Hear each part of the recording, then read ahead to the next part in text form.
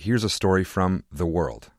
In Afghanistan, the Taliban recently ordered all women to wear head-to-toe clothing in public.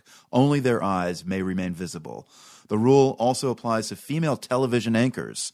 In the newsroom at Tolo, Afghanistan's most popular broadcaster, the announcement was met with anguish.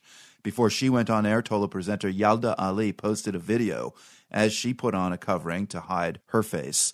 Her caption read, "A woman being erased on orders from the Virtue and Vice Ministry." Many female news presenters defied the ban on day one. Tolo presenter Thamina Usmani began covering her face on Sunday, a day after the Taliban's new rule went into effect. She was not happy about covering up. This decision not only makes me angry, but wearing the mask, I can communicate well with my audience. They may not know my face in the future. It is very difficult for us. This is an unjustified comment.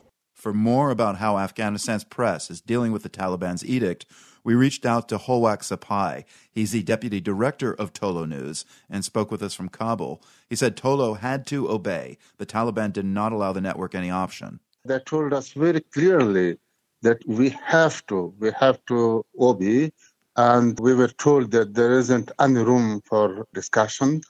I should point out that we were hoping to speak with a female anchor in Kabul, but unfortunately, many women presenters comfortable in English have fled the country.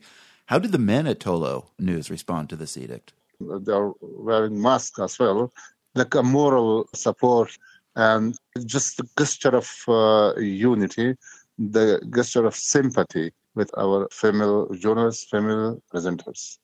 Yeah, so the photo I saw of the male presenters, they were wearing face masks for COVID. Yeah. So that was in solidarity with the female presenters, is that right?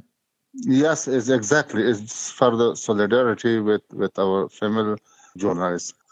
So, Howak, I'm wondering if you've given any consideration about what to do if the Taliban decides that women's voices on air are haram, forbidden in their interpretation of Islamic law. How will your male staff respond to that?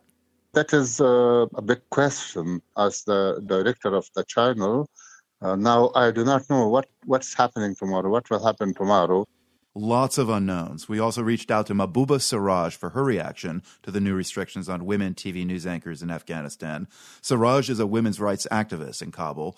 She says by requiring female TV anchors to reveal only their eyes, something important is being taken away from them. The women in Afghanistan are being used in such unbelievable ways. It's becoming like a nightmare. Because every single time they're turning around and they're coming up with something new to limit the freedom, the access in life for the women of Afghanistan. And I don't understand why there is such a deep, deep dislike by the Taliban. But it is happening, and I cannot deny it because I see it every single day. The only thing that I can ask the world to do at this point is really pray for us, because I don't know how far and how long and for what reason this is all happening. That's Mahbouba Siraj, a women's rights activist in Kabul, reacting to the Taliban order requiring female TV news anchors in Afghanistan, all women, to wear full face coverings.